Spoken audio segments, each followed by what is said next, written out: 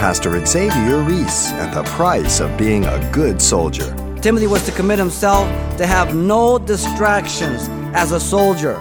The picture is one of what? Warfare. Look at all that's at stake. One distracted soldier caused the city to be taken.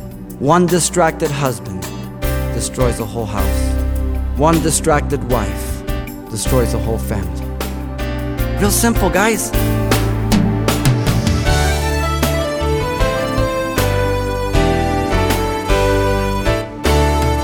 Welcome to Simple Truths, the daily half-hour study of God's Word with Xavier Reese, Senior Pastor of Calvary Chapel of Pasadena, California. What does your faith mean to you? Well, Christianity is more than following a tradition. It goes beyond belonging to a religion, and it's also a lifelong commitment. That's the simple truths found in today's study from the New Testament book of 2 Timothy. And right now, it's time to join Pastor Xavier for today's Bible study. Let's listen. 2 Timothy chapter 2, verse 3 through 4, and the message is entitled, Be a Devoted Soldier. Paul has used contrasting examples of unfaithful and faithful men who were entrusted the gospel in the previous section, and is extending the positive example of Onesiphorus by various metaphors in order to show the multi-kind of commitment that is to come from a Christian minister now. The first metaphor Paul focused on is a faithfulness using the relationship of a son who was to continue in the family heritage, the gospel. Then notice that Paul moves on to the second metaphor in verse 3 and 4, that of a soldier, which focuses on devotion, telling us three things about Timothy being a soldier of Jesus Christ. Let me read these verses. You therefore must endure hardship as a good soldier of Jesus Christ.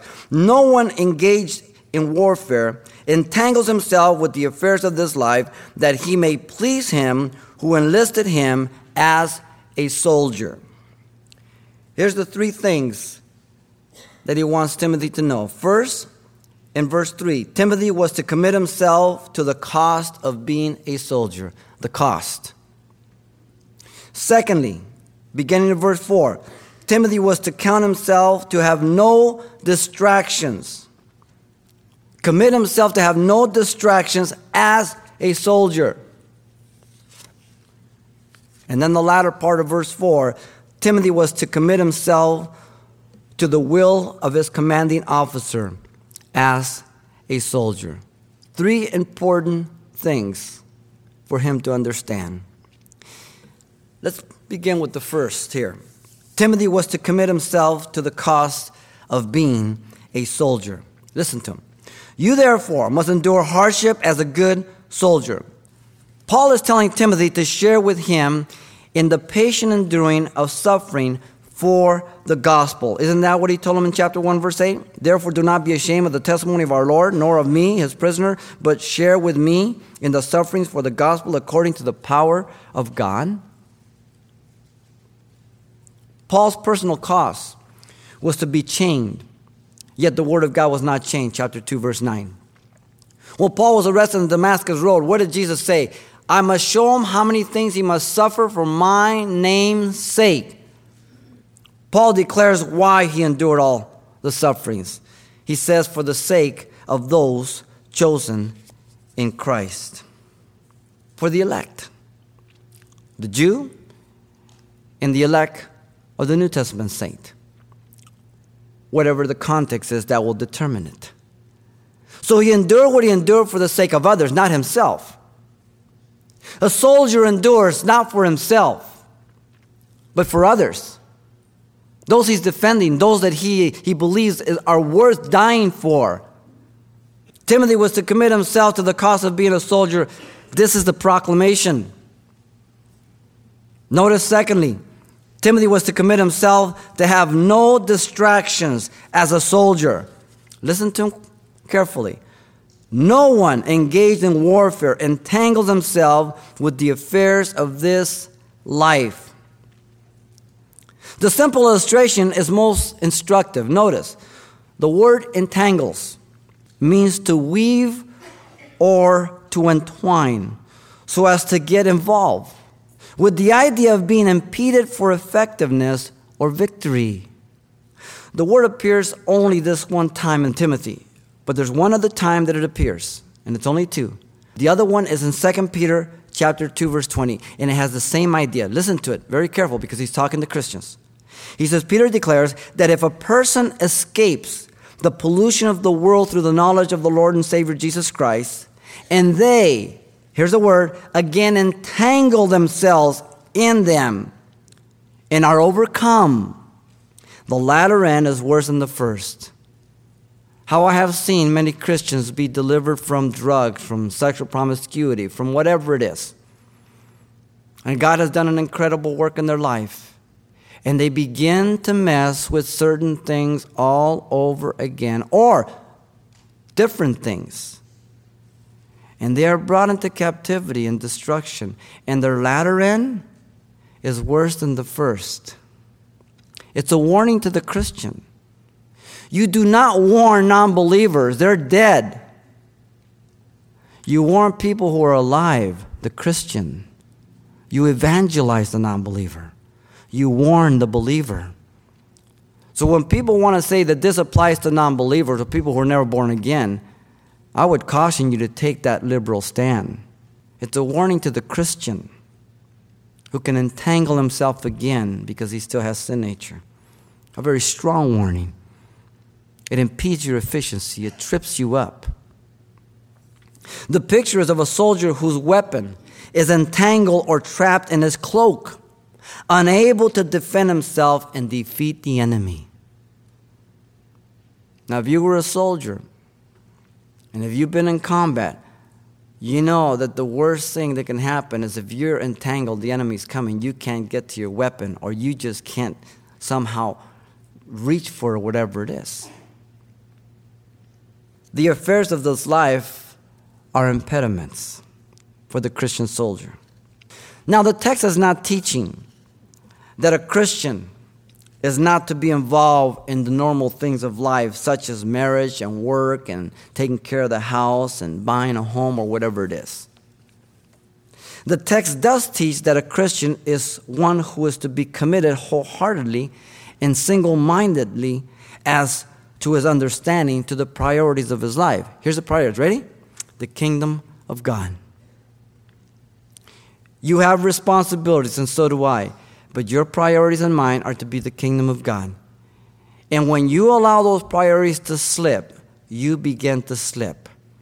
You have passion for the Lord. You're born again. You are on fire. You can't believe what God has done. He's restored your marriage. He's taken you out of the gutter. He's done this. He's done that. And then pretty soon you start just saying, well, I'm doing bad. And you just know pretty soon you're not around the church anymore. Then you're not studying. Then you're not reading. Then you're not praying. Then you're just praying 3 times a day when you feed your face and no more time. And pretty soon church is just something that is like a Band-Aid. It's something that just in case. And you've lost the cutting edge. You've been entangled. Your priorities are no longer the kingdom, but it's your kingdom, your perspective. And it starts affecting every area of your life, every person connected to your life.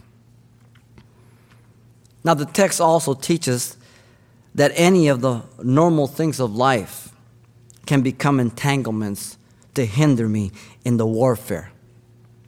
When my priorities are not right, or when I get too absorbed in certain things that distract me from concentrating in the warfare. Nothing wrong with having a hobby. Nothing wrong with having a vacation. Nothing wrong with things in and of themselves, but those things always have the potential to pull us away, don't they? To demand more time of us than we really want to. And then pretty soon we think we can handle it, but then we've made the investment, and then we don't want to lose our investment, so we use that as a justification to become unfaithful to God and to begin to worship the thing rather than the priorities of the kingdom. That potential is in every one of us. In the 28 years that I have served the Lord and been ministering,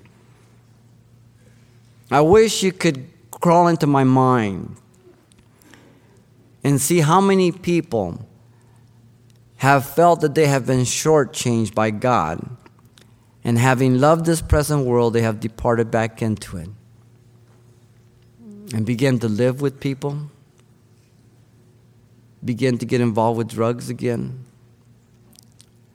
begin to compromise here and there. And they're no longer on the cutting edge.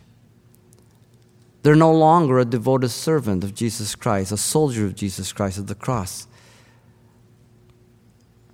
The city of Sardis, if you remember when we studied the 7 churches, it represented the dead church.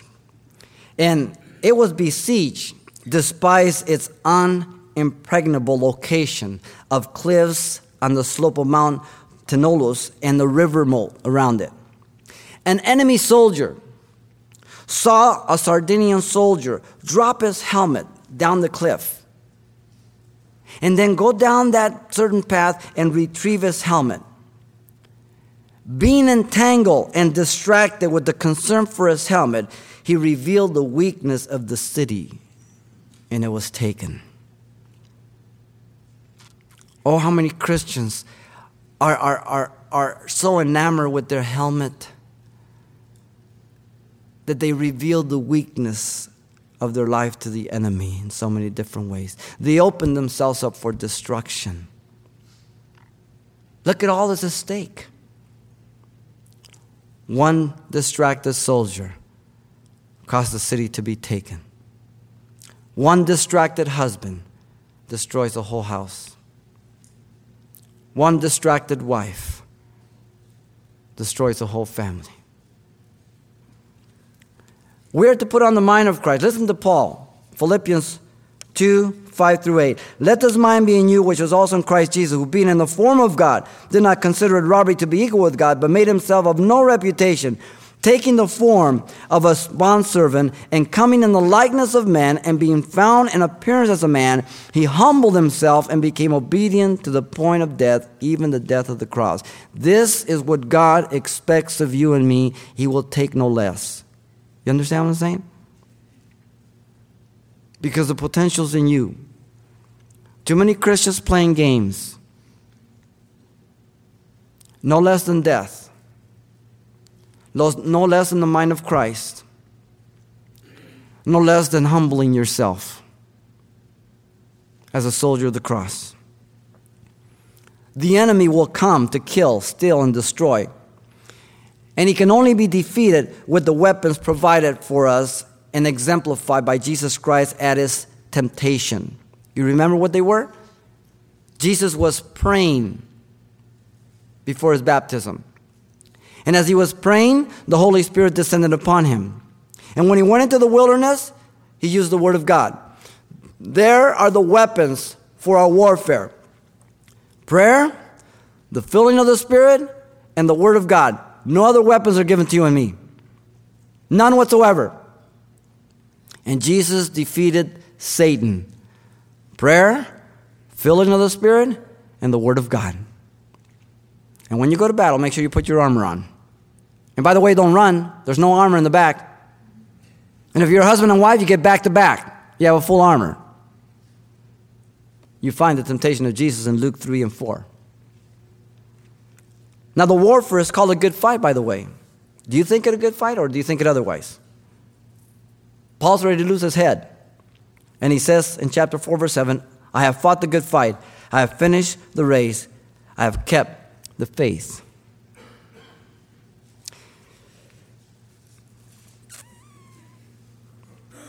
Timothy was to commit himself to have no distractions as a soldier.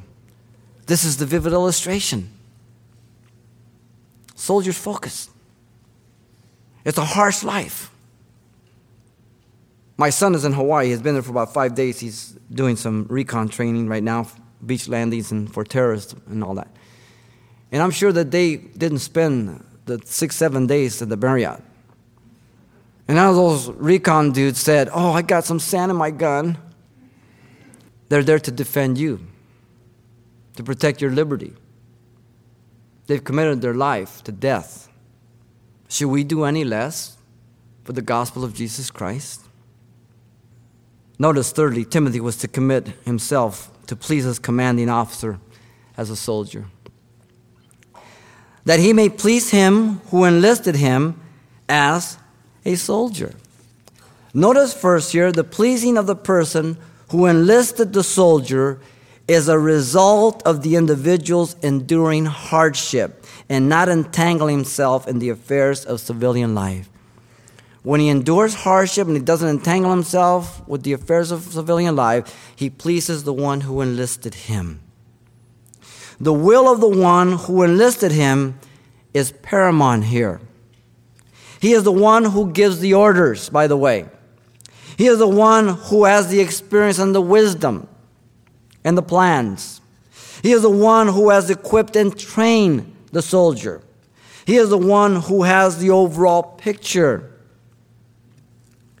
The pleasing of the one who enlisted you is in view of enabling, is in view of devotion, is in view of enduring what may come, is in view of the commitment not to be distracted by anything so as to hinder the ability of you as a soldier, is in view of the victorious victories that will be won, and is in view that you are not killed or taken captive by the enemy, and it's in view of being a full-time soldier. This is the phrase right here.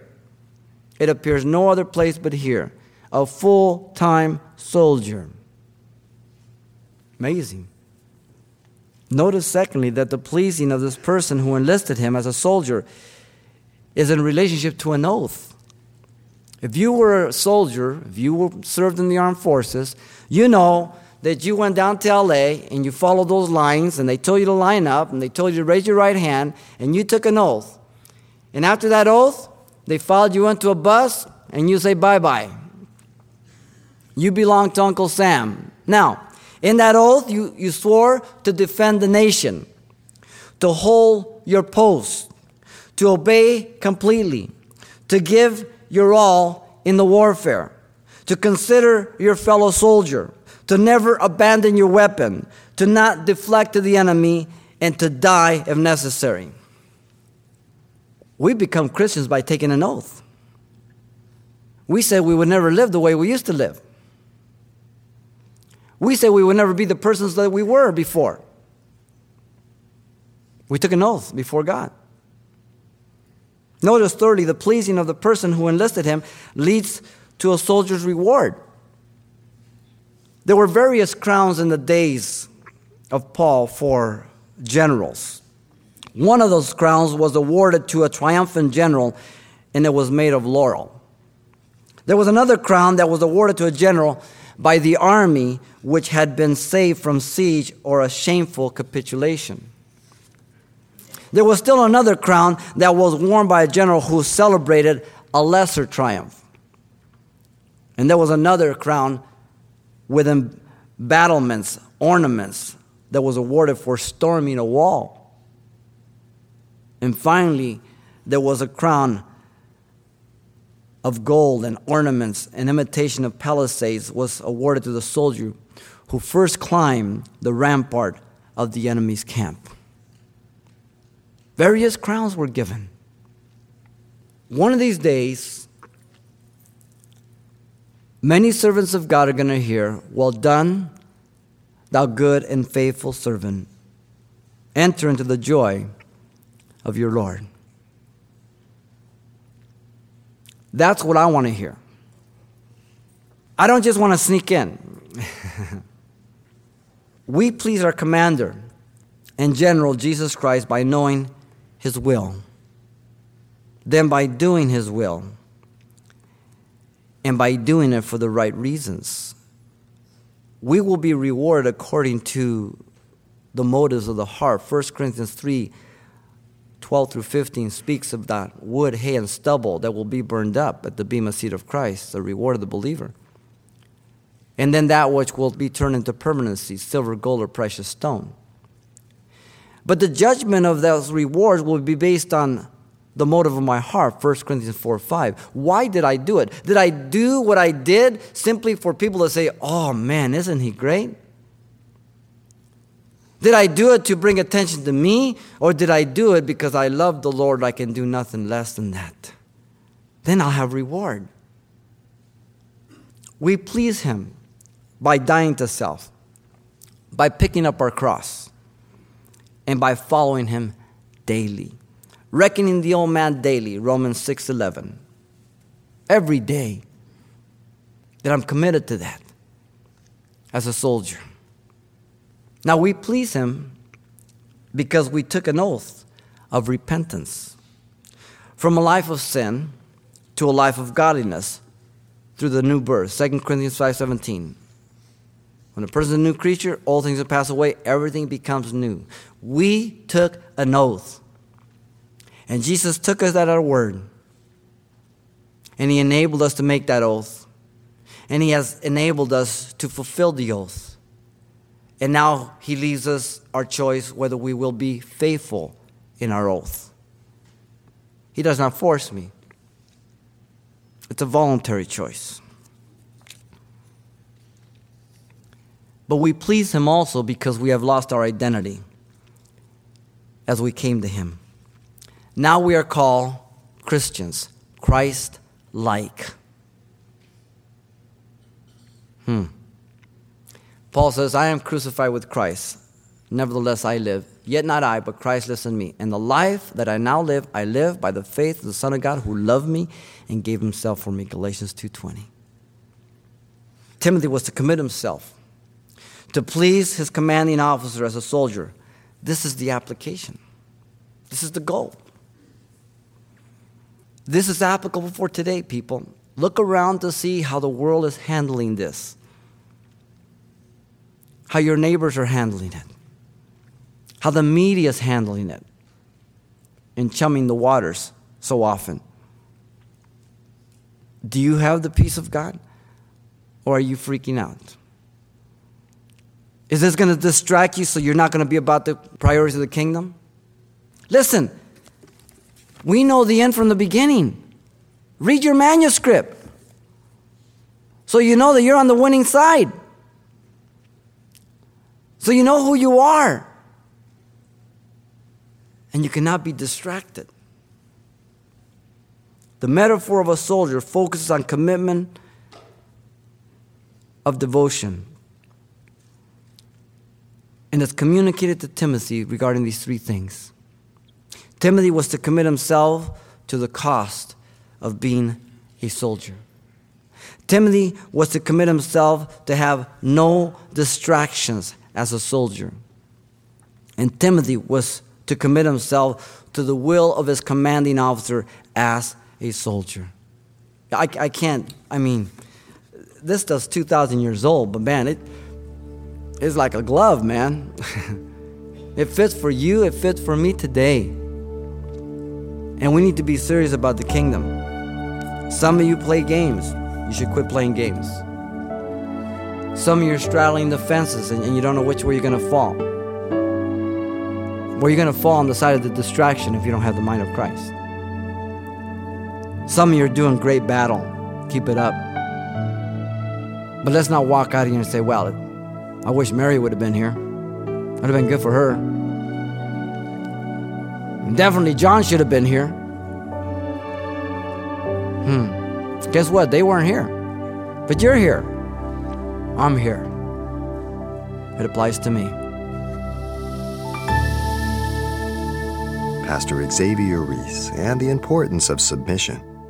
And as always, today's message, Be a Devoted Soldier, is available for only $4, and we can send you a copy on CD. And this will also include what Pastor Xavier shared the last time we were together as well. Now, once again, the title to ask for is Be a Devoted Soldier, or simply mention today's date. You can request your copy by writing Simple Truths, 2200 East Colorado Boulevard, Pasadena, California, 91107. Or to make your request by phone, call 800-926-1485. Again, that's 800-926-1485. Or the address once again is Simple Truths, 2200 East Colorado Boulevard, Pasadena, California, 91107. And please be sure and include the call letters of this station somewhere in your correspondence. This information is helpful when we check on the impact of this outreach in your area. It's one thing to believe what you feel, and another to practice what God's Word calls true faith. What's the difference? That's our discussion on the next edition of Simple Truths with Pastor Xavier Reese. Hope to see you then.